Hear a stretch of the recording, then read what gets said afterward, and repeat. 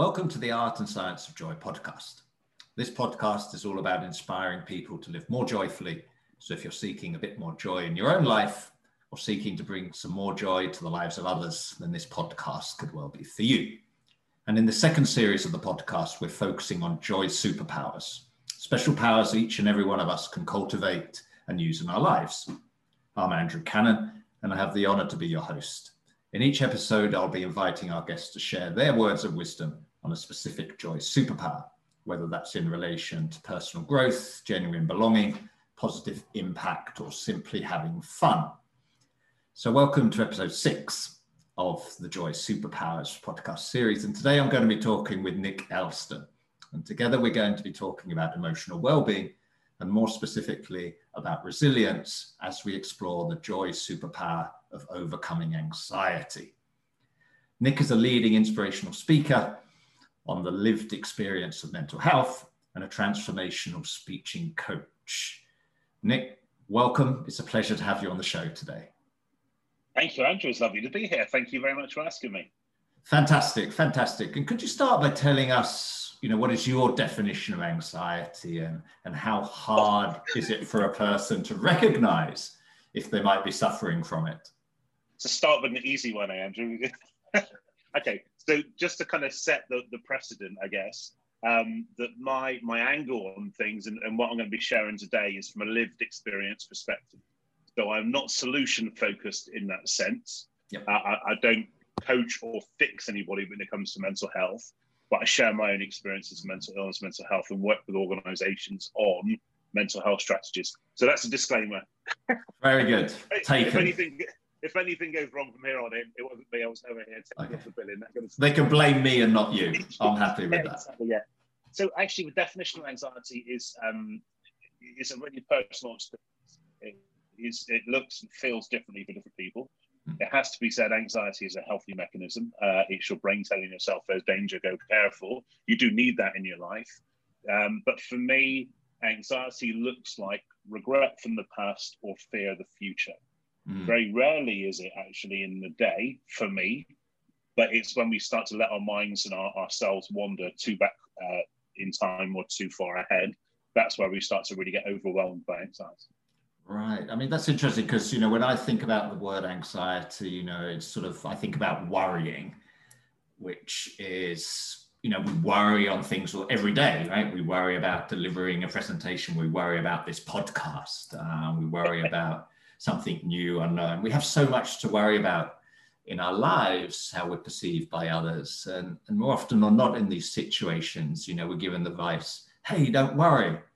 So I wonder, where's that border? When do we reach this so-called excessive worrying?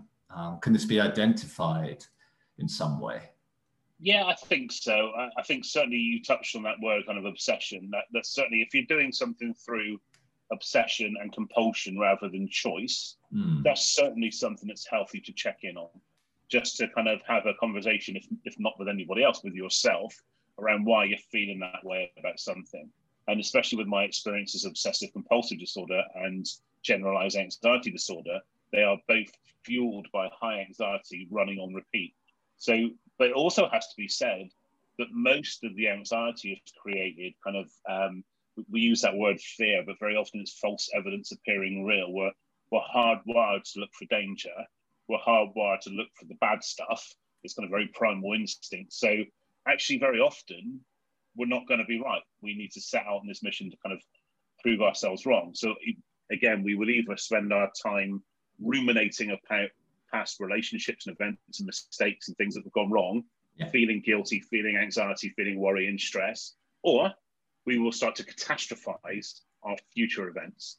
So again, our friendships, relationships, partnerships, business, whatever that may be, but very often is it based in truth, in the actual reality of the situation. So check for the fear, false evidence appearing real. False evidence of fear. Now, I like that. That's a really concrete thing people can do because, as you say, the natural instinct in many of these situations, because of the way we're hardwired, is to look for the fear, to doubt, to look for the and absolutely. And if your audience has ever experienced things like OCD, obsessive compulsive disorder, or generalized anxiety disorder, GAD, If they've ever experienced that, actually, if you haven't got something to be anxious about, you'll actively seek it. It's kind of like it creates a void in your life. And it sounds really weird to people who've never experienced this, but it's where you run on high anxiety and high nervous energy. When you haven't got that, you feel like you're missing something. And that's why you see a lot of things like burnout and breakdown in the corporate world, especially. All the businesses and the industries that I work in are running at high levels of stress, and that those kind of mentalities and environments where we are conditioned to run at high anxiety. So in some industries, it can be coached in a weird way. Right. And that's this sort of comment to don't worry, be happy. So it doesn't really help in that situation, I presume. Well, it's great in principle. It's nice to have on a bumper sticker or something. But in reality, I think that chasing happiness can create a lot of anxiety. So again, this is personal opinion. I personally believe that we need to strive to reach a point of zero. So that's our neutral state. Whereas instead of spending our lives in danger and negativity, actually zero is a pretty good place to be. That's where, for me, that's where I get my peace of mind. And quite often, if I am at zero, I'm inclined to go for a good day, because that's what happens. It's when we're starting off from a position of fear, feeling that we should be happy, that's when the anxiety creeps in. We compare ourselves against everybody else. Right, and it's too far. I can really ramble about the subject. No, that's great. That's what this is all about. We're just rambling. We're just having a blast. But what you're saying is that if somebody starts from this position of low down, trying to get to the top of the mountain, it's too far, right? I think that's very true. I think there's also this kind of you see this a lot in terms of social media, for sure. I mean, it's a whole different kind of section, an episode altogether, isn't it? But it is. You see this a lot in terms of expectation. So I see a lot of this in entrepreneurship. That if we're not an entrepreneur, then we failed at being business people. When actually, I know amazing people being the best second in command they can be, being the best road builder or house builder they can be. There's a lot of shame involved, and I think it's the same with positivity and happiness, actually. That if we're not feeling happy, we feel guilty. And we do that thing where we can compare. Now, I would say, well, who am I to worry and get anxious about this when over here somebody's lost their life and somebody we were talking about it just before we hit record, didn't we? We have this comparison thing where we compare our lot against somebody else's lot, but it doesn't work that way. Because if something causes you pain or frustration or anxiety, you've got every right to sort it out for yourself. Comparison doesn't actually get thrown into the mix. Over the past 18 months, I've had the real pleasure of being a keynote speaker for the health service here for the Frontline Conference 5 times. Now, they've got a whole raft of hell going on in their lives right now, but actually, they are just in the same kind of place as people that have been permanently locked down in residential homes over that period as well. Yeah. And so when I donate time to local residential homes, they have an extreme set of challenges as well, that actually they were locked down well before pandemic. So it's an interesting one. We can't compare our stuff against everybody else. It's because perspective gets a bit skewed. Yeah, I think you're right. That comparison and that pursuit of happiness can in some ways be a negative thing, and that's one of the reasons we chose joy rather than happiness, as seeing that joy is a state of being which allows for all types of emotions. It's okay to be angry. It's okay to be sad. Absolutely. Accept it, embrace it, and move on. Yeah, exactly. I'm not saying this is on your brilliant episode now. I'm not saying this on in front of you right now, but actually it's an amazing title. The amazing title of the podcast is cool because, like I said, it's the same with positivity. That I don't think I could be friends with somebody who's positive all the time. They just do my head in. Need a bit of sarcasm now and again. You need need a bit of reality, because there are going to be days. I mean, like I said, even doing what I do in the space that I do it to tens and tens of thousands of people all over the world, even pre-pandemic, right, that I get days where I wake up feeling, not at all, I don't feel this at all. So this is not like hallelujah is cured. I manage my stuff daily because I'm never chasing positivity or happiness in that sense.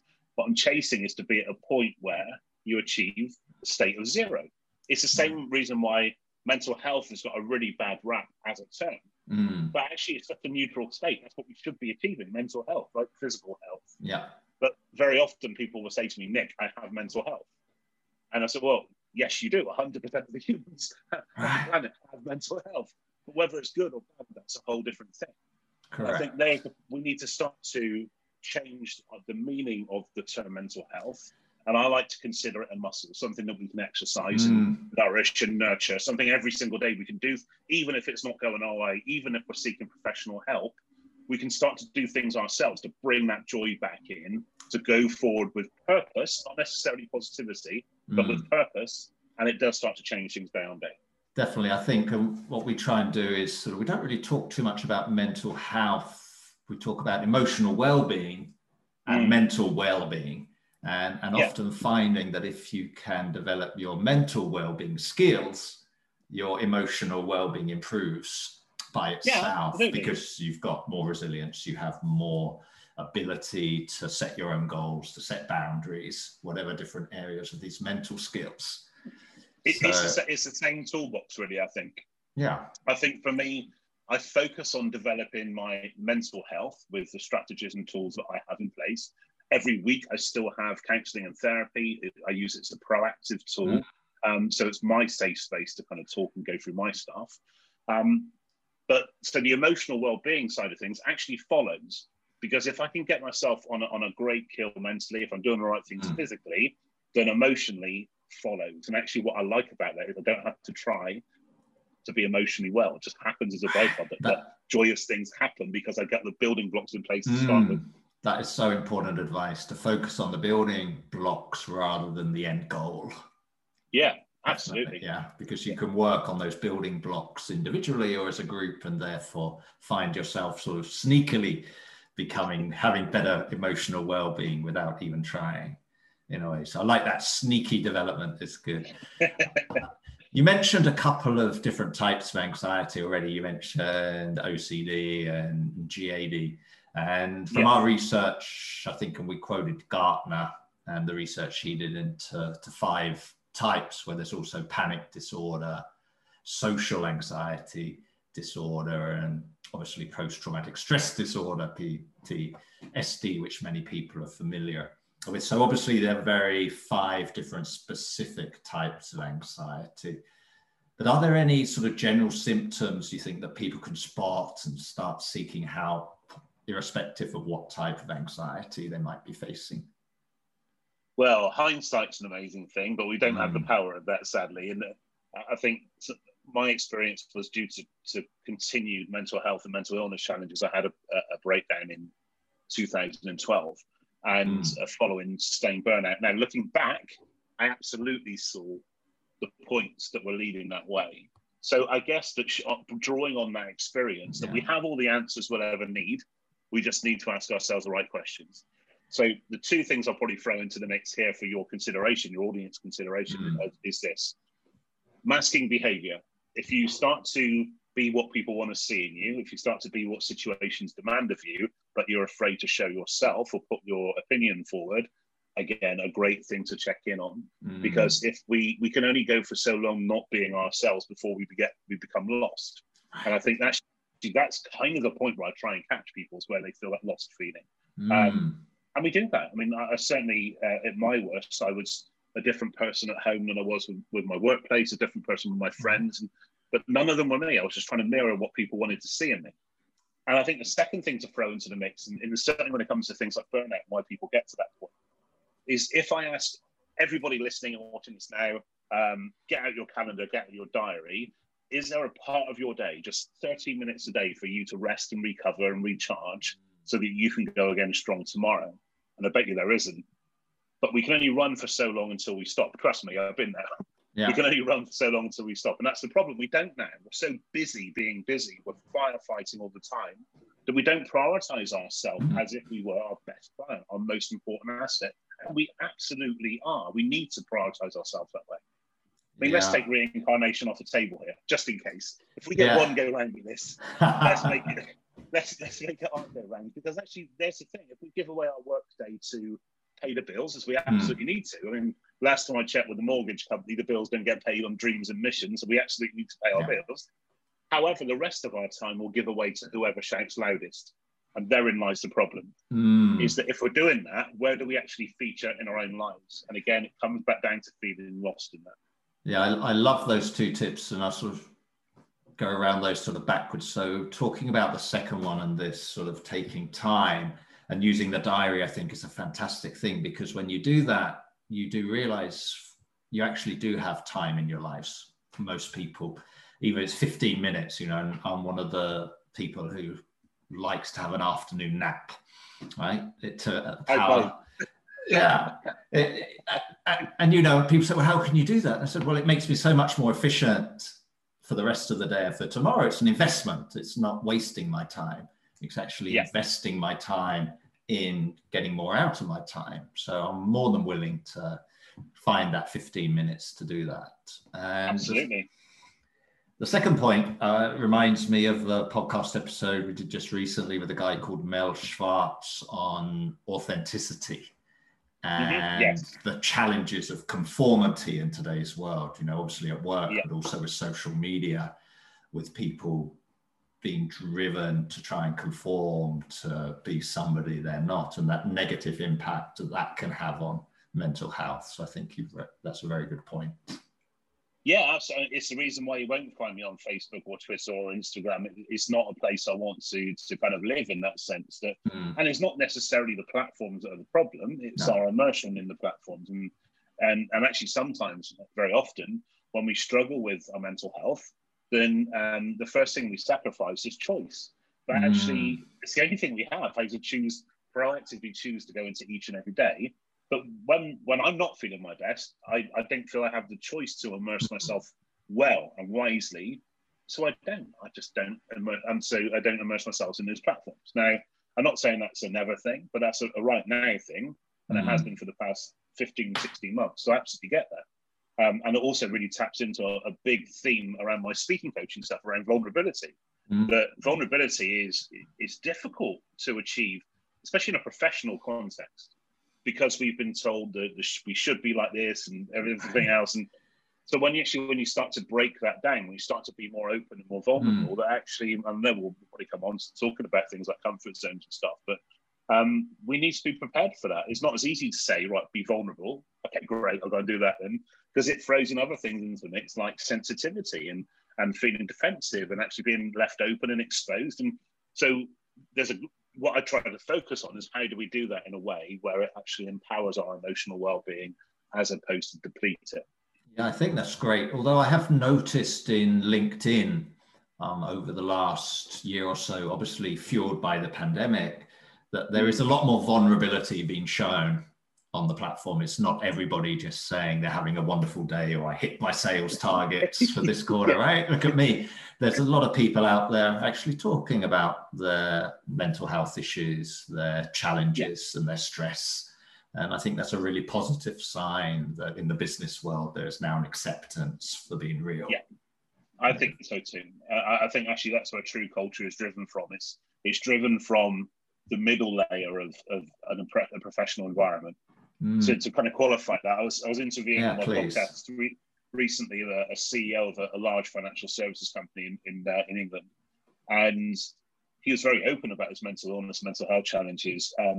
But then when I was speaking to a member of his team a month later, then there was it's easy for him to say that because he hasn't got that traditional risk of being fired or judged or dismissed. And it's interesting how that plays a part. We're conditioned not to be vulnerable. So it's going to take quite a while, maybe even a generation, to get to the stage where we're being vulnerable. As you said, I love that intently, that purposely vulnerable. So it's great to see that, as long as people are either being caught with a solution, being signposted, and it has to be said, if people are doing it for the right reasons. You also see, sadly, a fair few people using mental health as a sales tactic as well, which is a shame. But I believe that. Well, I'm a big fluffy guy. I believe in karma, so I'm hopefully it's self-policing and it will see itself out. I think so. I think we could do another podcast about karma as well. Exactly. Yeah. It's great. We've already got 3 in the bag, so that's cool. Exactly. Right. And in most of your talks, obviously, you share your knowledge and provide tips based upon your own personal experience, which is wonderful. And so would you mind, shortly sharing your own journey with our listeners who don't know about your journey? How did it all start, and how did you discover that you might be actually suffering from mental illness? Sure, yeah, thank you. So the real nutshell version is that I had obsessive compulsive disorder as a kid in my childhood. It wasn't correctly addressed in a way that maybe it would do now, because I was only 7 at the time. It then morphed into something called generalized anxiety disorder, which is running consistently at a high state of anxiety. And took that through my education, into my adult life, my professional career, constantly running on high anxiety, constantly in earlier than I had to be, away later than I needed to be. I was always client facing. I think those people that are self-employed or in a sales role will understand anxiety in sales is not a great combination. Yeah.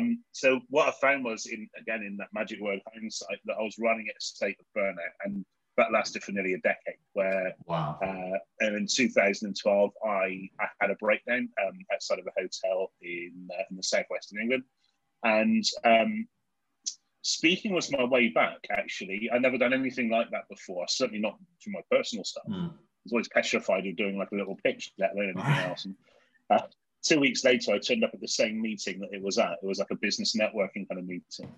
And I stood up and I shared what had happened 2 weeks before. I shared about OCD and kids. It was a brain dump. It literally was cheap therapy. It was 15 quid including breakfast. So it was cheap therapy. It was cheap therapy. So, but that's really where everything changed for me. And the rooms got bigger, the audiences got bigger, and I started to travel the world doing this stuff. And fast forward to today, it's kind of what I do. So I'm a professional speaker, as in that's what I do. It's my job.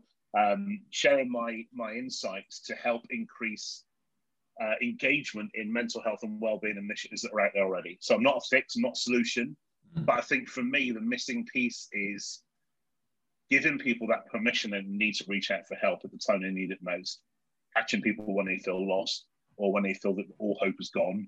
That's kind of, so I bring in things like personal development stuff for sure, but also mainly inspiration. I don't label what I do per se, but it has an effect where people will just talk to me and then they will reach out for help from people that can do that for them. That is wonderful. The speaking coaching stuff came from helping other people. So what I do is not presentation skills at all. What I do is around emotional storytelling. How do we sound when we deliver emotion? So I help other people that have been through adversity to start to turn the story into something that they can put to an audience. And what that means is that story that's owned them for all of their life is they then own their story and they can roll it out to people. And that dynamic shift just increases the joy massively. So I love the way you put that, to change it from the story owning you to you owning the story. So it's about what you talked about earlier about choices. And it is owning that choice. Owning that choice. It absolutely is. But also it's a case of when you start to deliver your experiences, and I know people that have been through horrendous things I've kind of been working with, like terror bombings and lots of different things that go on in the world, sadly. But they go through all these different experiences, and for that ability to deliver their challenges through a third-party perspective. So what an audience would learn from listening to them, to suddenly what they feel is they've not been through an experience per se. What they've done is they've been given the tools to help other people. They just didn't know it yet. Wow. And it's an amazing transition. And within a day, people go from being really, really close to helping a lot of people, which is an amazing thing. That is an amazing thing, passing it on back to karma, I think, in many ways. Exactly, But obviously, one of my questions was going to be, well, did you immediately seek help? And I think you answered that by saying, no, it was like 10 years of going through this burnout, just running until the wheels fell off, or whatever thing happened to. Absolutely. And you must hear this a lot as well. Big reactions, big actions come from big events, and most big events are negative. It's the reason why my business is called Forging People. We can either let those events negatively impact us for the rest of our days, which is a choice, or we can actually allow it to forge something better, to forge something beautiful, something powerful, something that wouldn't have existed without you going through that stuff in the first place. So actually without that happening, without that day happening, none of this would be happening. So we got two ways of looking at this, that everything that you've ever done and everything that you've ever said and everyone you will ever be has led to exactly where you are right now. But wherever you are and however old you are, everything else is what you do next that counts. And that's the thing we need to focus on. Yeah, it is amazing, as you say, talk about those past experiences and letting those either control us or fear for the future as your options. Yeah. But no, saying there's another option, saying, right, I am where I am, and it's really my choice of where I go from here. Every day is a new start in a way. Exactly. And we talk about science, like I said, the science of joy, and it's the science behind that is it takes the same energy to destroy us as it does to go forward. It's just harnessed. It's harnessed in a different way. Same with anxiety and excitement. It's the same with everything. It's all energy, and that's what I focus on. Yeah, it's all energy, and all our cells are renewing. And I can't remember exactly how long it took, but it wasn't very long for us to actually physically become new people again. Absolutely, so, I think it was 7 years. 7 years. There you go. Again. Yeah. Yeah. So don't ever say people can't change, because we're constantly changing. So that's wonderful. So talking of research and talking of science, when we dug into this and we looked at some stuff by the National Institute of Mental Health in the US, and I quote them by saying approximately 1 in 5 US adults had an anxiety disorder in the past year. And that statistic was from 2017, so of course pre-COVID. And we'll get back to COVID a bit later. But if we look at this statistic, and I say, wow, that's massive, 1 in 5, 20% of adults within a year have had anxiety. Why do you think that number's so high? I personally think that it's always been there. And I think because obviously the pandemic has been probably on another level, but there's been wars, there's always been things that have gone through. I personally think the difference is now is we are overly connected. So actually, the awareness is higher in that sense of the challenges that are going on. So if you watched Sky News, for example, on 24-hour repeat, it's going to negatively impact your mental health. Right. 99% is not just Sky, by the way, I like to throw it. It's 99% is speculation, 1% at best is fact. And I think that's the problem. And it's the same with things like social media, that we've never been so connected as a globe, but we've also never been so disconnected. And where it can have amazing kind of consequences, like us having this chat today, for every one of this, there's a lot of negativity and toxicity. And I think for me that over the past 18 months, it hasn't just been the pandemic. You've had racism and bad politics and lots of different things thrown into the mix. And we need to kind of just become increasingly aware that we are an ecosystem in itself. Everything affects everything. So if the overall mood of the country, the globe, is one of negative and fear, that spreads. So that's why I think it's really important that we start to kind of really focus on ourselves, self-awareness, compassion for sure, but then doing the best that we can from our little corners of the world, and collectively it has the same impact in a positive way. Yeah, it's definitely sort of a challenge for this belonging, because we're herd animals. We want to belong. We want to be part of a group. And obviously our research tells us if people don't have any friends, if they don't have anything to belong to, then they also suffer from that. But the sweet spot is basically, from our research, about 5 friends. If you've got 5 good friends, that's enough. Right? Yeah. See, I haven't. I genuinely, I would say I've got maybe 3 really close friends. I've got a small family unit, and that's enough for me. There are other things to throw into the mix. So naturally, weirdly, given what I do, I'm an introvert. So I recharge in my own company. So as much as I love what I do in speaking, stadium events all over the place, I love doing all that. However, there's a quiet, dark corner of the world that I go and sit in afterwards to recharge. Now, hand on heart, the first year of the pandemic and lockdown and stuff here in the UK, that actually I was quite happy. Right. But even as an introvert, the longer that's gone on without being able to see family and everything, that of course is going to have an impact. So it gives you a little insight. And strangely, I'm not sure from the conversations you've been having, Andrew, if you've heard this as well, but the people that have had mental health challenges before have been able to manage this a lot more effectively than people that are new to loneliness and isolation and anxiety and things. because they haven't got the strategies and the mechanisms in place to manage their stuff, their state when they're not feeling good every day. So yeah, it's been an interesting, I love the word interesting, I cover the whole manner of things. It has been an interesting time for sure. Definitely. And you raised an interesting point about introverts, because, we know obviously if it's 1 in 5 in the US, anybody can develop at any time anxiety. So I don't think anybody's immune to this, but are there any sort of people who you feel are sort of more at risk than others? One of the examples that we talk about is an introvert or somebody who's worked their full life and now has to retire and doesn't know what to do with their free time. Yeah, absolutely. I mean, there's probably an endless list of people, and it all comes back to what I said at the beginning, because everyone has anxiety. Now, whether it's anxiety about did I turn the oven off, or whether it's anxiety or if I phoned my mum, or everyone has that kind of. But for most people, it's a manageable state of anxiety where it's natural. It's a natural reaction to get anxious about something you feel that you've missed or feel that could be a danger. So I think the problem is that, and I would be massively surprised if that figure wasn't a lot higher now in terms of kind of anxiety disorders and things. I think for me,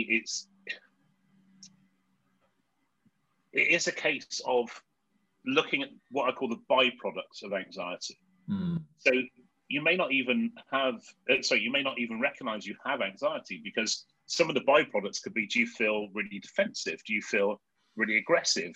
Do you have a lack of energy or lethargy? Knowing that actually depression and anxiety is such a fine line between the two things. For me, anxiety got me down and depression kept me down. So it's a really fine line between the two things. But it could even be insecurity or jealousy.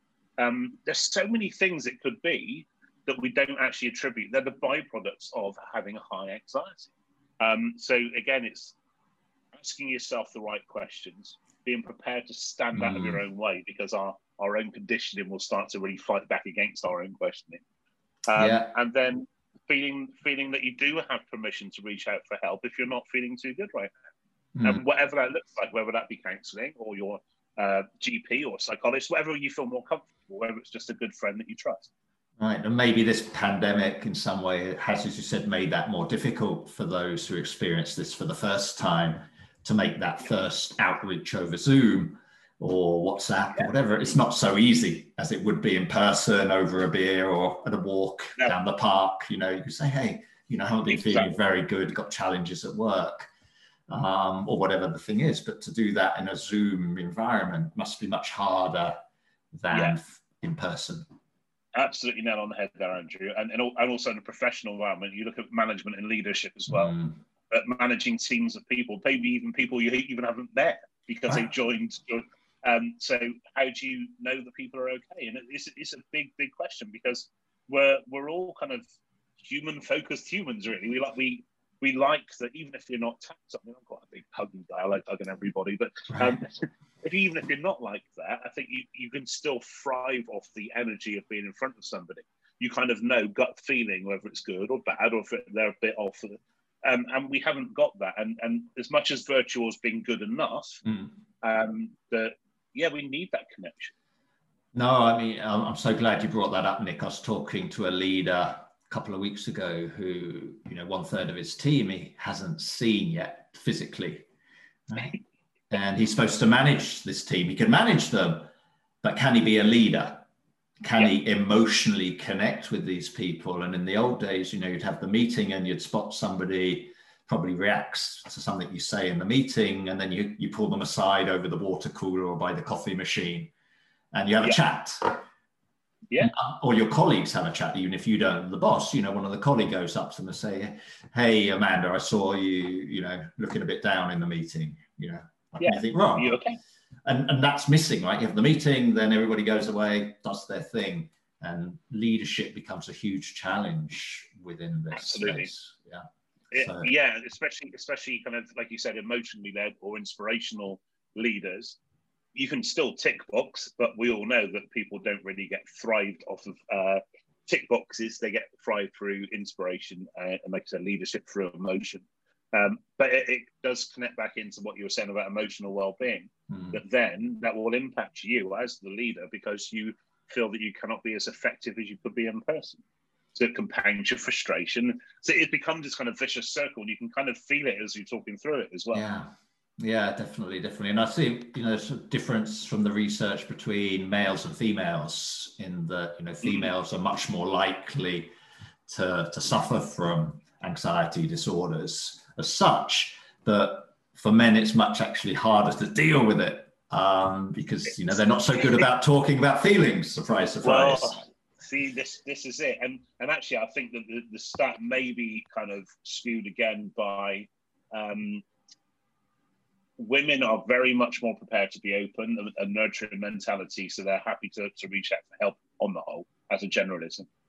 Whereas the stats wouldn't catch men with those challenges because, again, growing up in that kind of traditional kind of alpha male culture, kind of stiff upper lip, man up, we don't talk about that stuff, then that doesn't change in a matter of a decade. That changes over a lifetime, probably, before we feel safe enough to start to reach out for help. And it really is the start of that change curve, I guess, in that sense. So that's a really awkward one, actually. But even when it comes to running, like the speaking academies that I run, so it focuses on emotional storytelling. I was just planning for Thursday's event this week. Of a cohort of 20 people, 19 are women, because it's based on emotion. One is male. But why is it when I get to stage events that 90% are male speakers and 10% are women? There's a disconnect. And the disconnect is not just through, of course, inequality, for sure. And I still use my platform to champion that. Good. But it also because of the events that I'm running, whether it's myself or speaking at other events, is focusing on delivering emotion, whatever that may be. And men are really uncomfortable doing that on the whole. Again, it's a generalism, but it's reflected in the numbers. And it's an interesting one. And I think, especially when it comes to the imbalance, for sure, that traditionally, women haven't had that platform to say what they want to say without that fear of judgment or ridicule or anything else. So I think we're going for a huge period of change, generally, as a globe. And also that's been reflected in a lot of kind of, I would say, toxicity over the past year as well, for sure. I think the pandemic is just one part of that. Definitely. And I think perfectionism has definitely a role to play here, that, people trying to, it's a good motivation for to a certain degree, and then it sort of switches, doesn't it? And then becomes a huge challenge if you're looking again from recovery from mental health. I presume you can't have perfectionism as a goal here. No, and actually, as somebody who's a former obsessive compulsive, I need to be very careful with perfectionism. It's a routine. It is something that I could actually get quite hung up on. So my advice is always not to wait to be perfect to start. Actually, if I would have done that, I still would be doing what I'm doing now. But deliver and evolve and repeat and lots of different things. But I think with perfectionism, again, it breeds its own challenges, I guess. So absolutely, don't wait for perfect to start. Perfectionism can create a lot of challenges. But again, that can be amplified by societal influences, like the gender imbalance in professional speaking, that there's this desire to be perfect before the message goes out there because extra fear of judgment, extra fear of ridicule, lots of different things. I mean, we could probably chat for a whole week on this stuff. But we could, but that brings up an interest. Yeah, but you bring up a very interesting point around confidence and self-esteem, self-belief, this narrative that we create in our minds, where that can be either be a negative thing for us or we can create a positive story. And I think this issue of stories you talk about, right, and facts, as opposed to, well, is it just a story we tell ourselves or other people tell us? You know? So I think for me, I love basic examples. So I'm not a details guy. Go for it. I deliver to schools as well. And a young lady said to me once, so what really makes her anxious is when she messages her friend and her friend doesn't message her back. Mm-hmm. But that's not what makes her anxious. That's the transaction. What makes her anxious is the story that she tells herself about that. She's been dismissed or judged or not loved. that we've fallen out. It's the story. And actually, by the end of that session, she had heard back from a friend, but that's by the by. We can apply those rules to anything that we're anxious about right now, whether it's you or your audience. Think about that something that's really anxious, kind of making you anxious right now, really stressing you out. Now, is it fact? Because if it is fact, we can deal with facts. We can reach out for help. We can find a solution. Yeah. But if it's a story that we're telling ourselves, we can start to change our narrative. Because remember, we're hardwired to look for danger, hardwired to look for fear. Start to talk yourself into a winning game as opposed to a losing game.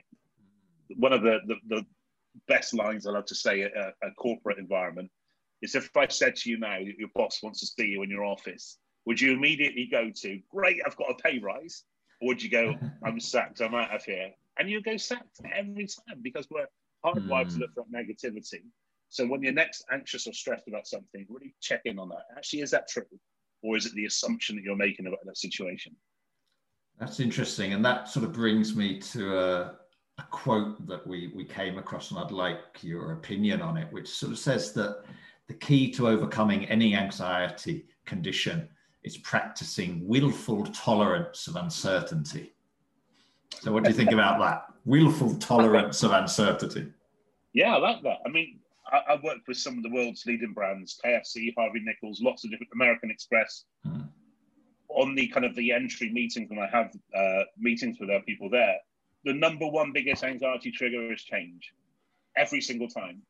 So actually change, and lines that are brilliant with that statement, change, uncertainty is unavoidable. Right. So actually, as I said right at the beginning, all we have in our toolbox is our playbook. How do we build resilience? How do we bounce back when that stuff that blindsides us does blindside us? And actually recognizing that we cannot control the uncontrollable. We cannot control pandemics or other people or what they say or what they do. All we have is what we choose to go into each and every day with, and how we bounce back when we do get knocked off our feet. Right. And, that has broader impact. So, I've talked to a lot of young people about climate change anxiety, and trying to talk to them about the fact that they cannot take responsibility for the polar bears. It's just way beyond their sphere of control to do that. So instead, to focus on the things that they could perhaps impact with their small actions. Absolutely. Like I said, it's smaller actions. It's by all means join and fight for a movement. However, the decision isn't yours. And it's the same on a bit of a lighter note, but my mum is obsessed, or was obsessed, with following Donald Trump on Twitter. It was not good for her mental health. I would like to stress, not because she's a fan, it's because it was like a dangerous soap opera. She just kept following what he was saying all the time, getting really stressed about the dangerous things he was putting out there. But I said to her, so there's going to be things in life that you cannot influence, and there's things that you can influence. And Donald Trump falls into this one. You cannot influence that. Right. Even his PR team couldn't influence him, apparently. So what hope does anybody else have? It's a great example of that we need to be really mindful of what goes into our eyes and our ears, and recognize what's in our control and what's not. That's very much true. One last thing to talk about overcoming anxiety is around comfort zones, because comfort zones are very nice, right? Everybody likes a soft pillow in a way, and there has to be dangers to the anxiety as a comfort zone. And how can you, thereby stepping out of that comfort zone, explain to somebody who's suffering from anxiety how it would be of their benefit to step out of that zone? Sure, thank you. It's a great question. Actually, again, not saying it because you're on the call now, one of the best questions I've been asked, actually. Now, we have to realize that comfort zones aren't always comfortable, actually rarely comfortable. Toxic relationships are a comfort zone. It's easier to stay in a position of pain and frustration than it is to do something about it. Yeah. So, and you see that a lot. I speak very openly about my challenges with weight. I'm 6'4", 20 odd stone guy. I'm a big guy. Now, my association with being big is positive. I'll kind of screw next, a little brand on it. But the point is, because I've got a male association of big and strong is good. But actually, it's a comfort zone, because physically, it's not good for me to be this way. So it's a comfort zone. So a comfort zone for me is doing what I did today, is going out for a nice kind of 4 or 5 mile walk. And it pushes me just outside my comfort zone enough to become okay. And it's the same with everything else. It's the same with anxiety as well. So do something that scares you a little bit every day, but tiny bits. The Japanese have a term of Kaizen, which is daily incremental consistent changes. It's an old American workplace methodology. Marginal gains, sports coaches call it marginal gains, where every day just push yourself a little bit out more. So vulnerability especially, practice being a little bit vulnerable, even if it's just to yourself every single day. And what you do, you expand your comfort zone a little bit. And we then recognize that if, in the example of anxiety, as you stated, that we need to fully accept that if we're in a position of pain and frustration and anxiety right now, we need to fully accept exactly where we are. And it's only when we do that can we then start to expand that comfort zone and move into survival mode. It's how long can I last exactly where I am right now? And once you've got those two things nailed, you can move on to really pushing and expanding and what's going to be good for you going forward. But taking away that boom and bust mentality of anything to do with personal development. Yeah, you don't have to leap today. You don't have to. No, not at all. Not at all. I mean, like I said, I'm still very much a work in progress. I probably still will be until the day I shuffle my mortal coil, to be fair.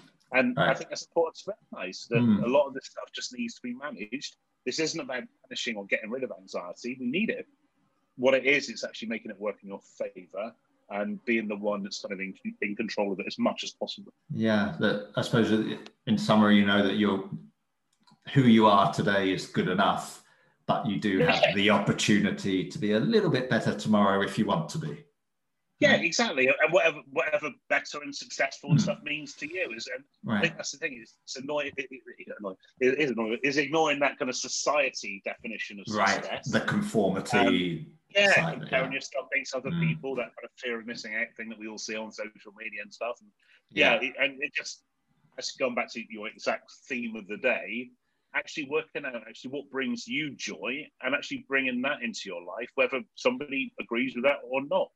You don't have to bring everybody else on your journey. So the one thing I guess that really gets me is something quite nice to finish on is self-care is not selfish. That actually is crucial. We need to put ourselves before anything or anyone. And once we have that mindset, and it is a mindset shift, then we can really start to make great strides. It is. And, you know, we talk about love a lot, but we talk about joy, and we talk about, you know, 3 different types of love. Obviously, love for others, love for the planet, but don't also forget love for yourself. Right? Yeah, and that has to be the foundation. If you don't love yourself, you've got no real hope of loving anybody else authentically. But it gets a bad rap, right? As you say, it gets confused with selfishness. So thanks for bringing that up. And you also brought up joy, which was wonderful. So that, you know, is really my final question, or that's not, because I'm going to ask you a sneaky question. But my second penultimate question is, Nick, what brings you joy? Country music. I'm a big country music fan. Go to Nashville, and it's kind of my thing. I love the storytelling of it, and again, it comes back to that. So I'm driven by storytelling. I love storytelling, and for me, that does it. Absolutely does it for me. Yeah, we got to do another podcast on country music now. I was just listening to the latest album by Rodney Crowell, and he's a great storyteller. Right? Yeah. Maybe not the best singer in the world, technically, but what a storyteller. You don't have to be. No, you don't. If you tell a good story into a tune, you're good enough for me. So my final question, really, this is my final question, is that you're famous for saying every storm runs out of rain. Yes. Can you elaborate on this and why it became so symbolic to you? Well, as a fellow country music fan, it's a great track by Gary Allan for you to check out after the show.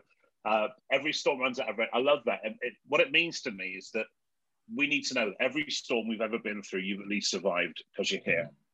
Most of the time we thrive. Most of the time we evolve. I know people who've been through horrendous circumstances, knowing that we cannot turn back time, knowing that we can only play the hand that life deals us. What they've done with that is to accept that and done amazing things with that same energy and changed the world in a positive way that was fueled by that horrendous situation. And it gives, I think for me, it gives everybody a message of hope. It means that whatever's been before this very point right now, that it has led to exactly where you are, but here's what you do next that counts. And I think at the moment, there's a lot of people that needs to know that. So if somebody comes to you looking for that kind of hope or inspiration, pass that on to them as well. I think that's the thing we need most at the moment. So we need a real big kind of everyone looking out for each other. Yeah, I love that way to wrap this up, to say it's about hope, but also about passing it on, right? Passing on it's all about energy. And Absolutely. We all have this role to play in that energy. So I'm sorry, Nick, but we got to end it here. And, you know, I'd like to thank you so much for taking the time. And I hope you, our listeners, feel inspired and empowered by my chat with Nick today about anxiety and how to overcome it. In order to bring some more joy to your own life as well as to the lives of your loved ones. So please visit www.nickelston.com to learn more. And why not hop on to social media and using the hashtag @JoySuperpowers to share your own experiences with anxiety and overcoming it. And if you don't do so already, please follow the Art and Science of Joy on Instagram, Facebook, and LinkedIn. But don't spend too long on these platforms. But come in and join the conversation and help us spread the joy. Thanks once again for listening, and I hope you tune in next week for the next episode of the Joy Superpowers series, when we'll be exploring the joy superpower of being in nature with Ben Page. So looking forward to that one. So thanks, Nick. Thanks, everybody. Have a beautiful day.